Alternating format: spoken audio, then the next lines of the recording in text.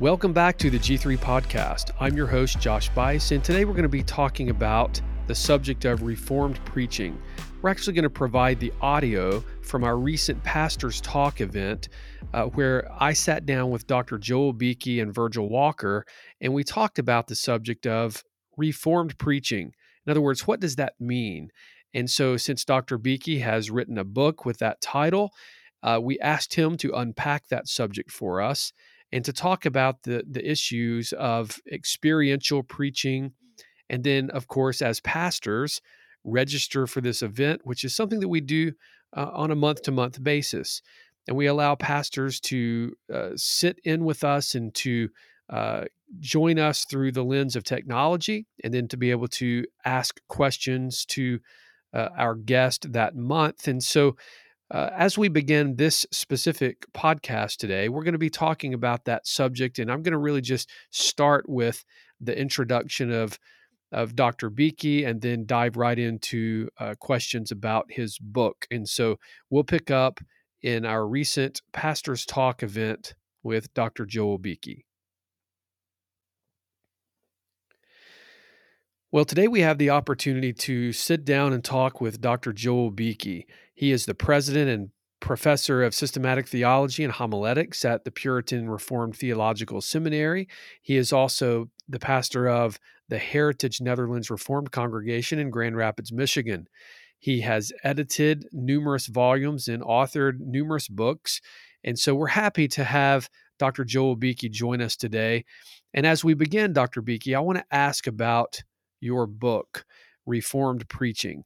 I want to ask about the specifics of this book and really, as we think about not only the title, but what's behind that title, I just want to begin by reading an endorsement by Dr. John MacArthur. Dr. MacArthur writes the following, quote, "Reformed preaching is unique for its emphasis on learning to preach experientially from the Reformers and their theological successors through the centuries. Joel Beeke convincingly shows that Reformed preaching is doctrinally sound, profoundly personal, and effectively practical. Far from being a contemporary model, this work presents the preaching of the Reformation, which encompasses head, heart, and hands, as the enduring way to proclaim Scripture. This is a very foundational understanding of the Reformation impact on the history of the church," end quote.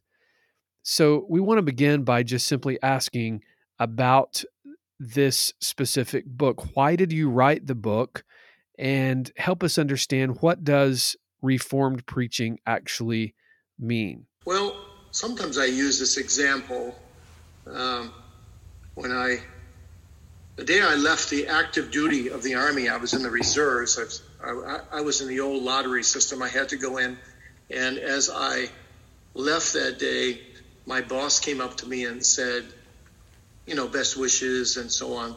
And then he said to me, remember, if you get called back up for war in the next 6 years, remember 3 things. Remember how the war that you're going to be called to fight in, how it ought to go. You've been trained to be a soldier. You know how it ought to go. And you've got to remember that when you go into battle. And secondly, he said, you've got to remember that wars never go the way they ought to go. So you got to be realistic. What are the problems? Well, wars are always bloody. Wars always have surprising twists and turns. And thirdly, you got to remember the end goal. The end goal being that you're fighting for the country. Now, I thought about that later, that in a way, that's what we do when we preach experientially. We first of all, we preach how a Christian ought to be in his soul, in his life, practically. Romans 8, we're more than conquerors through him that loved us. And there's no condemnation, there's no separation. Just the wonderful idealism of the Christian life. We got to preach that. At the same time, we've got to preach realism. We've got to preach Romans 7, that the good that we often don't find ourselves doing, and vice versa. O wretched man that I am. In the same breath, we've got to also be preaching the end goal, that we're one day going to be with God forever in glory, sin-free, married to the Lamb of God, where all good is walled in, all evil is walled out. So we've got to preach Revelation 21, 22, and so on. So in experiential Reformed preaching relates to the experience that the believer has through the work of the Holy Spirit, in which all the doctrines of grace, all the biblical truths become alive in the heart and in the life of the believer.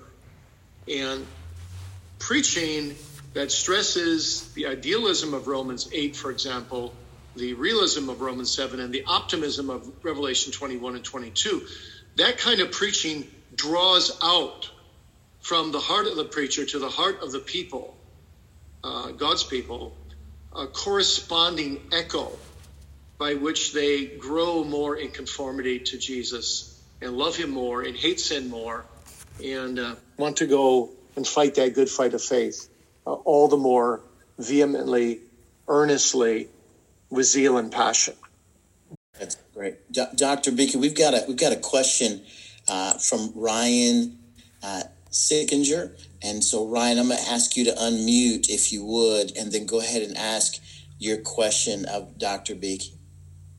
Absolutely. Thank you for taking the time for doing this. My question, Dr. Beeke, is you obviously carry very many responsibilities on your plate other than just preaching.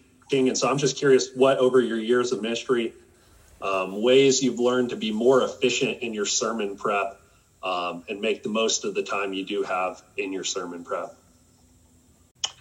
Well, it's a good question, Ryan. I guess I've never feel I've achieved that, quite honestly. I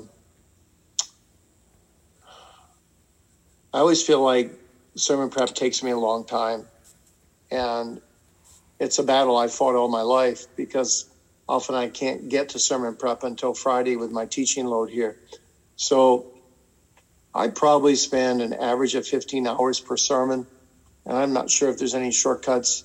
My circles were expected to preach for 55 minutes, maybe 60 sometimes.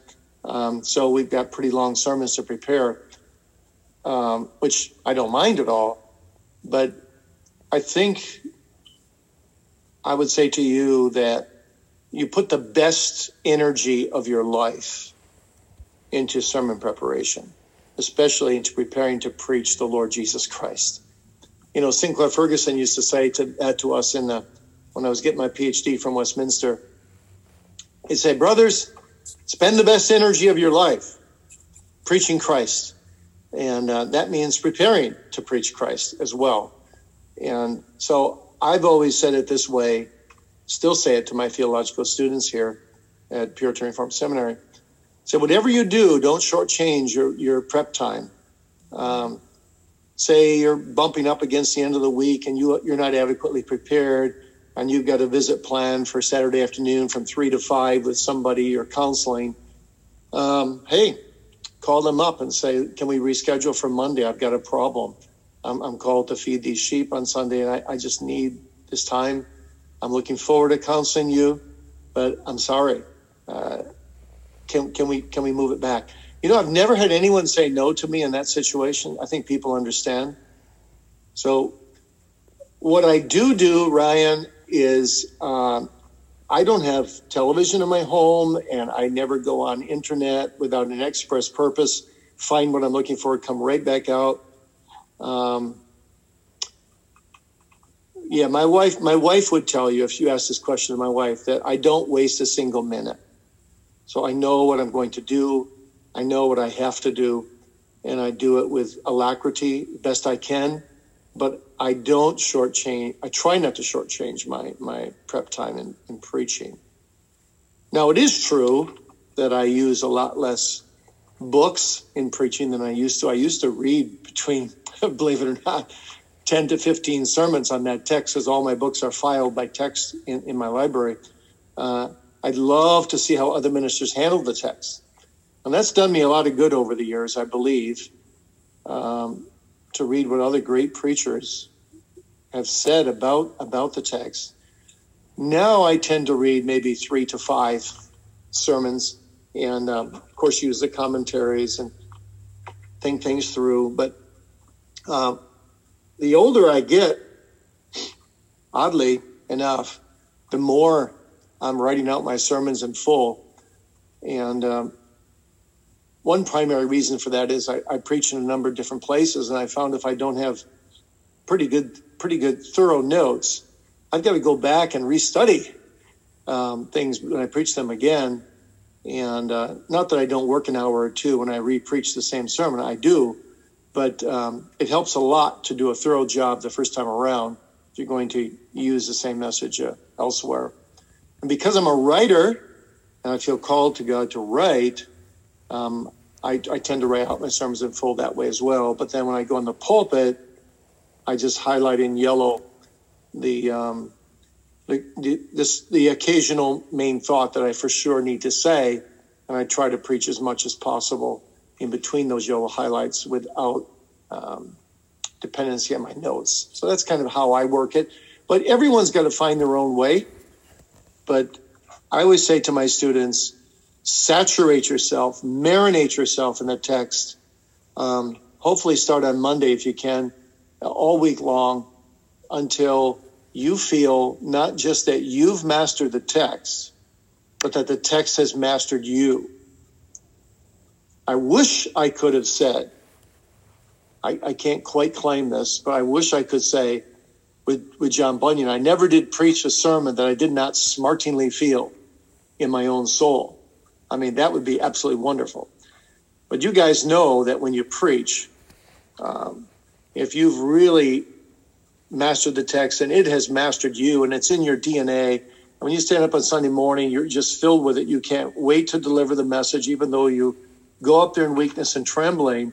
But if that message is really in you, it's got to come out like a prophet, the Old Testament word for prophet.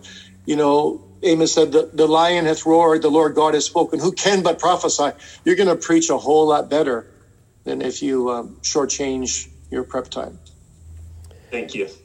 Guys, if you have questions, throw them in the chat. I'll read those, and then the most pertinent ones I'll bring to the top, and then give you the opportunity to ask Dr. Beeke directly. But no, at this time we don't. Josh, go for it. Dr. Beeke, in Chapter 9, you deal with the work and preaching of William Perkins. On page 173, you actually make this following statement, quote, "He, Perkins, was able to reach many types of people in various classes, being systematic, scholarly, solid, and simple at the same time," end quote. Dr. Beeke, explain to us why this is so important and how we can learn from the preaching ministry of William Perkins. Yeah, thanks for that. That's a great question. Two things, Josh. First of all, what Perkins did, which was very important, I believe, is he knew his flock. He knew his flock so well that he could kind of put people in different categories. And what he meant by that was, if I could use contemporary terms, he meant, first of all, the minister must know, as far as he can tell, as far as the people confess, who are true believers in his flock and who are just nominal professors. So in your preaching, you distinguish, that's part of experiential preaching, Perkins would say, you distinguish in a discriminatory fashion as you preach by the marks and steps and fruits of grace, who are believers and who are not believers. And you call upon your people to examine themselves in the light of the Word of God. But I'm sure that all of you guys do at least that much. But where the Puritans went further than that is they also emphasize in their sermons categories within those two broad categories. So, for example, within believers, there are backsliding believers, and probably a few more than we might know in our church. So if the text is Jeremiah 3:14, return unto me, I'll heal your backsliding. You always make your applications from the text, of course. Well, a predominant part of that sermon is going to be speaking directly to the backsliding people of God. Now, you don't do that every sermon because it's not there in every text. And then you've got people who have full assurance of faith.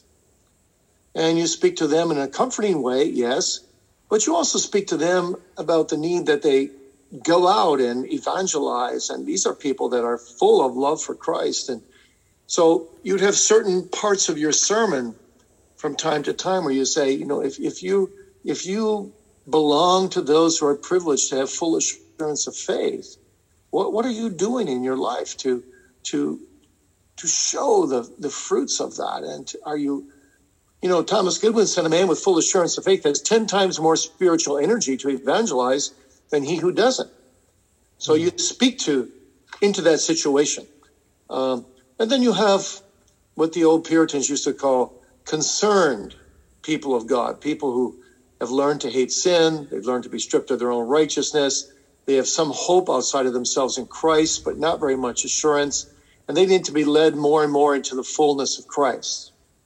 Concerned believers, they called them, or Perkins called them humbled believers.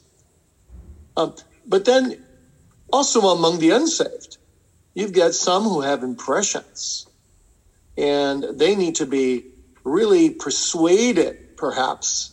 Maybe their problem is they're not coming to Jesus because they're afraid of God and his wrath and justice, and they don't see that God delights in mercy. So you speak to them that they're welcome with Christ. The greatest of sinners is welcome. But there may be some Gallios in your congregation who care for none of these things. You don't even know why they're there. Maybe their parents want them to be there, but they're bitter, they're angry. They're the unconcerned unbeliever. So you speak to them at times from your text, warning messages, but also inviting messages. There's even salvation for people like you. So that's what Perkins excelled in his applications. The Puritans called them uses. He would reach 2 or 3 or even 4, and sometimes in one sermon, categories of the 7 major categories he had set forth. He would never do all 7 in one sermon because no text does that. But he would speak to their hearts. So say you're an impressed but unconverted nominal professor, but you have some impressions from time to time. Well, if he zeroes in on you, maybe there's 10 people in the church like that, or maybe 30, and those 10 to 30 people are going to feel that he's speaking directly to your heart, from his heart, in that sermon. That's the point Perkins would make. And so Perkins said, you've got to do this simply.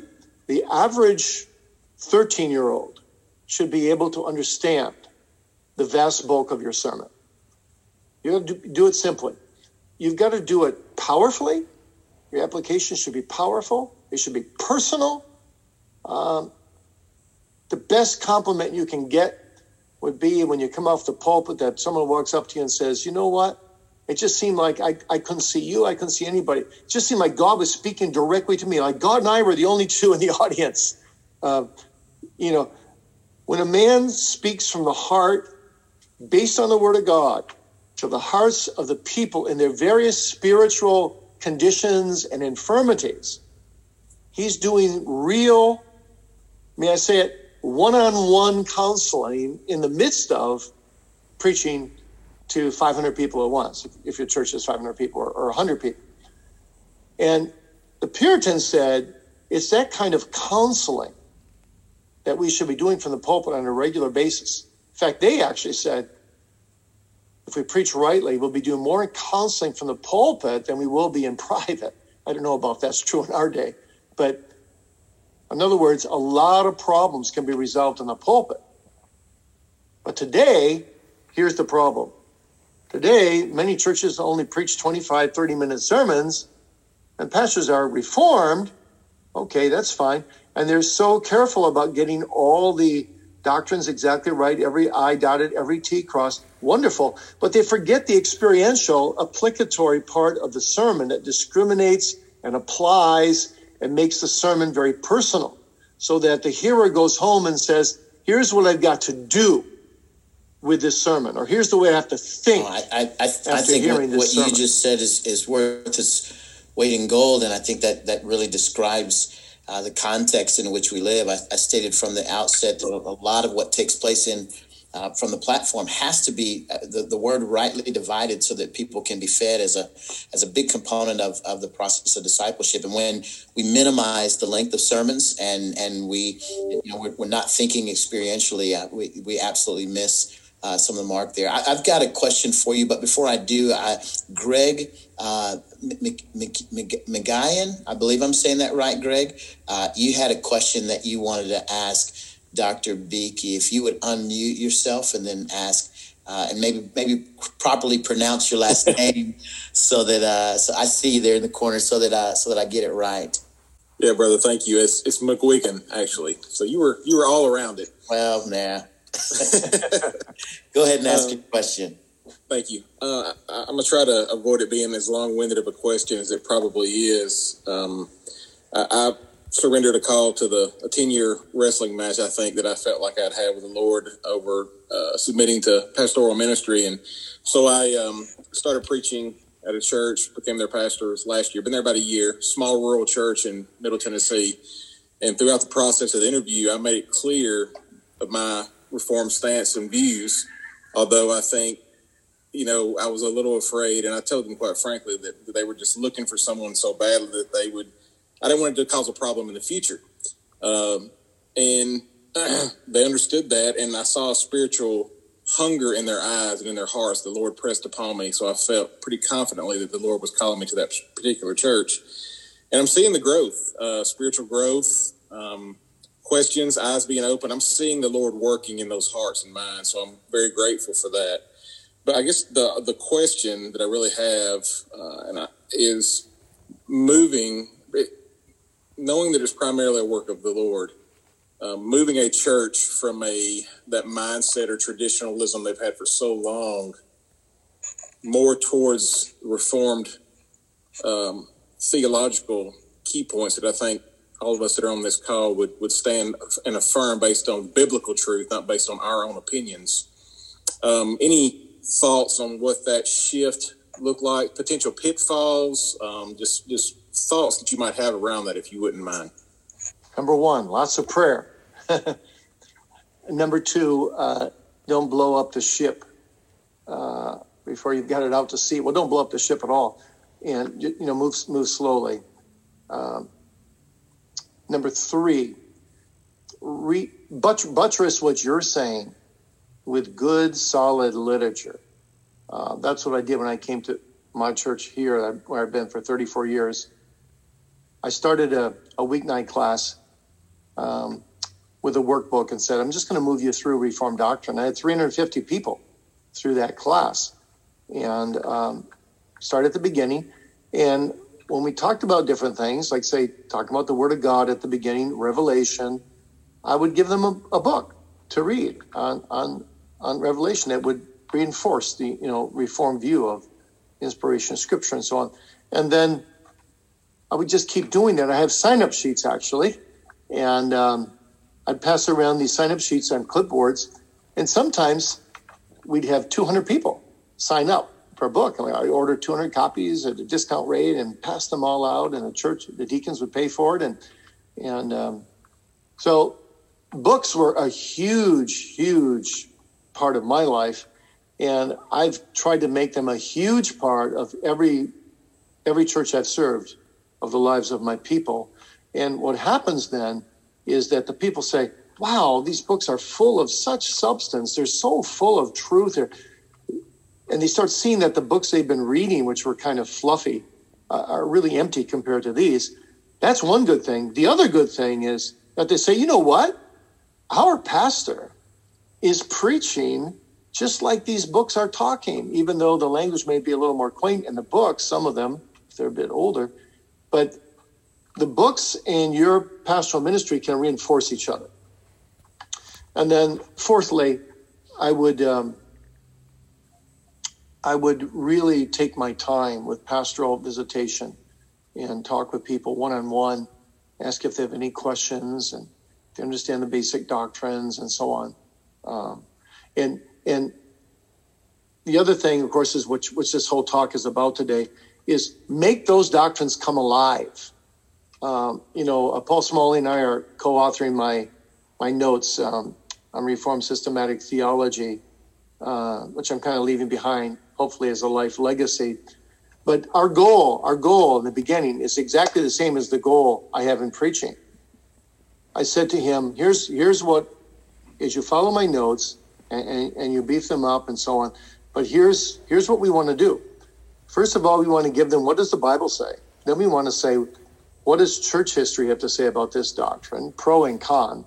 Then we want to say, how does a believer really connect with this doctrine? How does he experience it in his soul? How does it impact his life? And then fourthly, what are the major practical takeaways from this doctrine for our daily lives? And then fifthly, let's end in doxology. And so we end each chapter with a poem or a hymn that praises God, and then we have some Q&A, of course. But I follow a similar pattern in most sermons, and I think this is helpful for people.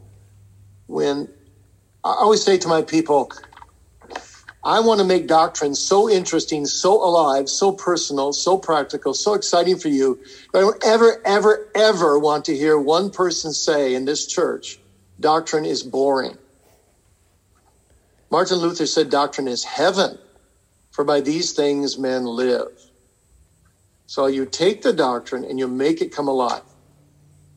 So let me just, maybe this will be helpful. I hope this is okay, Josh. But I just want to give one example, and hopefully this will shed some light on this. Let's say I'm preaching as maybe a Reformed preacher, but not an experiential Reformed preacher, about the doctrine of, just pick one that comes to mind, intercession of Christ. I picked that one because I don't think Reformed preachers preach enough about this beautiful, glorious doctrine. But anyway, so say I'm preaching about it from Romans 8:34. He ever lives, or Hebrews 7, he ever lives to make intercession for us. And I say, dear church family, this is a quite a special doctrine because Jesus is interceding for us. He's remembering us at the right hand of the Father, and he never forgets his people. And yeah, that's good.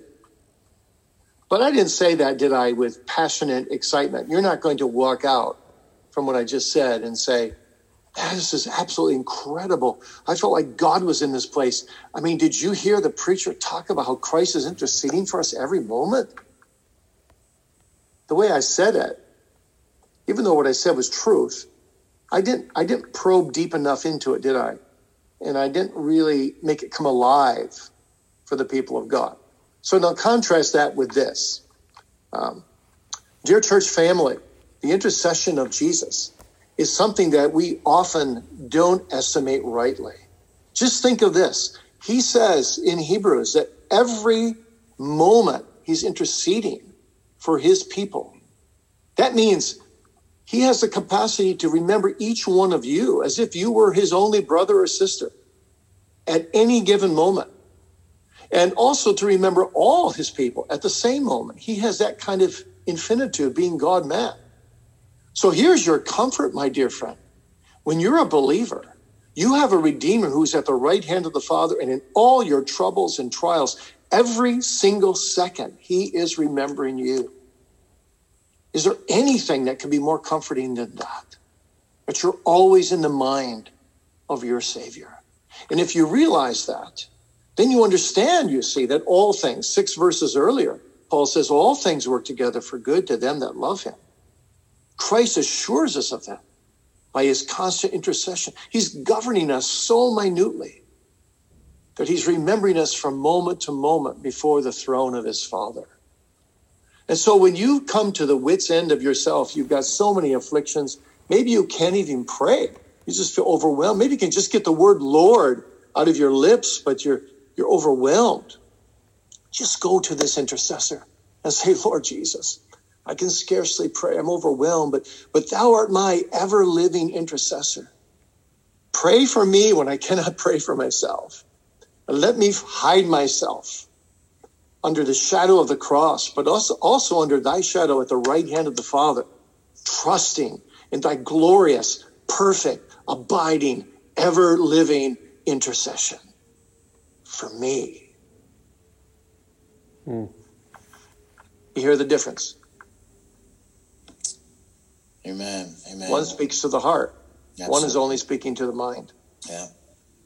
Absolutely. Dr. Beeke, that was a great example that you provided. And again, with these kinds of conversations, man, our soul is absolutely fed as we hear the word of God declared in such a way. I wanted to ask you this question. In chapter 23, you quote Charles Spurgeon, a good Baptist preacher, finally, but we have to wait till chapter 23 to get there. But that's a conversation for a different day. You say the following in chapter 23, quote, those called to preach the word must faithfully do the work of an evangelist. They must preach the gospel. And again, you reference 2 Timothy 4:2-5. If the preacher speaks to people about God and man, yet does not speak of Christ, he has not fulfilled his calling as an ambassador for Christ. 2 Corinthians 5:20. And so wanted you maybe to make some remarks about that particular quote and your thoughts around that. Yeah. Well, Spurgeon, I love Spurgeon. And by the way, one thing I do when I prepare sermons, when I get all my notes together, just before I go on the pulpit, I always look in the index of Spurgeon and see if he's preached on that text. And I skim through it in about 5 minutes. You can read Spurgeon's first sentence of every paragraph, and you pretty well get the gist of his sermon. And maybe he's got an illustration. Maybe he's got something that I didn't see that I can add. And, of course, I quote him in the sermon. So I'm quoting Spurgeon quite often in the sermon just for that reason. But Spurgeon is a wonderful way of doing what I'm trying to advocate here, of making that text come alive for people and making it personal. But in this particular quote, he's really focusing on something very dear to him, and that is that Christ must be the heart. Christ must be the diamond, as Charles Bridges put it, in every sermon. So whether you get to Christ right at the beginning, whether it's the middle, whether it's closer to the end, hopefully not too many sermons he's closer to the end, but really Christ is the sum and substance of all that we preach. And he's leaning on the Puritans for that and the Reformers. I mean, William Perkins, we talked about, he wrote the classic book on for the Church of England and Puritan preachers that they used as a textbook in England, The Art of Prophesying at Banner True Trust, as reprinted. If you don't have that, make sure you get it. We just reprinted the complete works of Perkins in 10 volumes. That's a gold mine for you guys. There you see the full original book, The Art of Prophesying. But anyway, at the very last page, so Perkins says this, preach one Christ by Christ to the praise of Christ, for this is the sum and substance of the whole matter. And he puts it in the center of the page. Like, if you've missed everything I've said in this book and you just remember this, you can't go too far off. So every sermon you preach, before you get in the pulpit, you should ask the question, where is Christ in this sermon? And am I making him altogether lovely and altogether precious? Am I wooing and alluring sinners to him? Am I building up saints in him? Am I glorifying his name? Is my sermon really Christ-centered? Does it really belong to what Paul said? I'm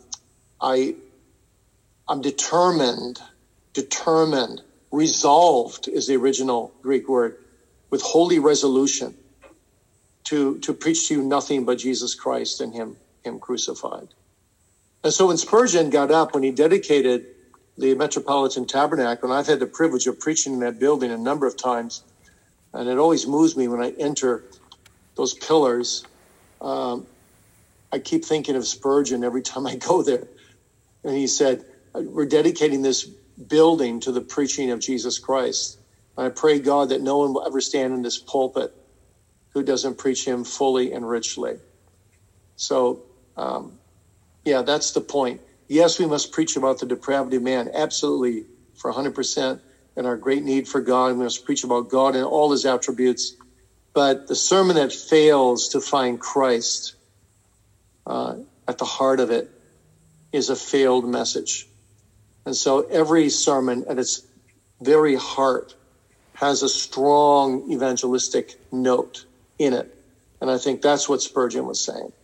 Dr. Beeke, you actually have penned another volume recently, as you mentioned earlier, and made reference to it in your Reformed Systematic Theology, Volume 2, which is on man and Christ. Now, as we prepare for the upcoming G3 National Conference this fall, I would not only commend this volume to the pastors who are with us today, but also want to ask you to specifically talk to us, not only about what you've written in this book and why it's important and something that they should actually purchase and add to their library, but also talk to us about the importance of the theme for our G3 National Conference and why it is that people should actually take the time and effort to be in person for a conference like this, because there's something far different that happens when you're there in person under the preaching of the word, as it compares to just sitting and watching a live stream at your desk.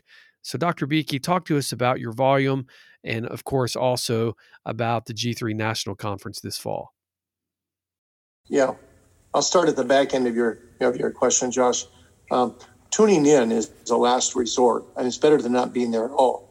But you want to be there in person, and I was very, very excited when you invited me to preach at the G3 Conference on Christ.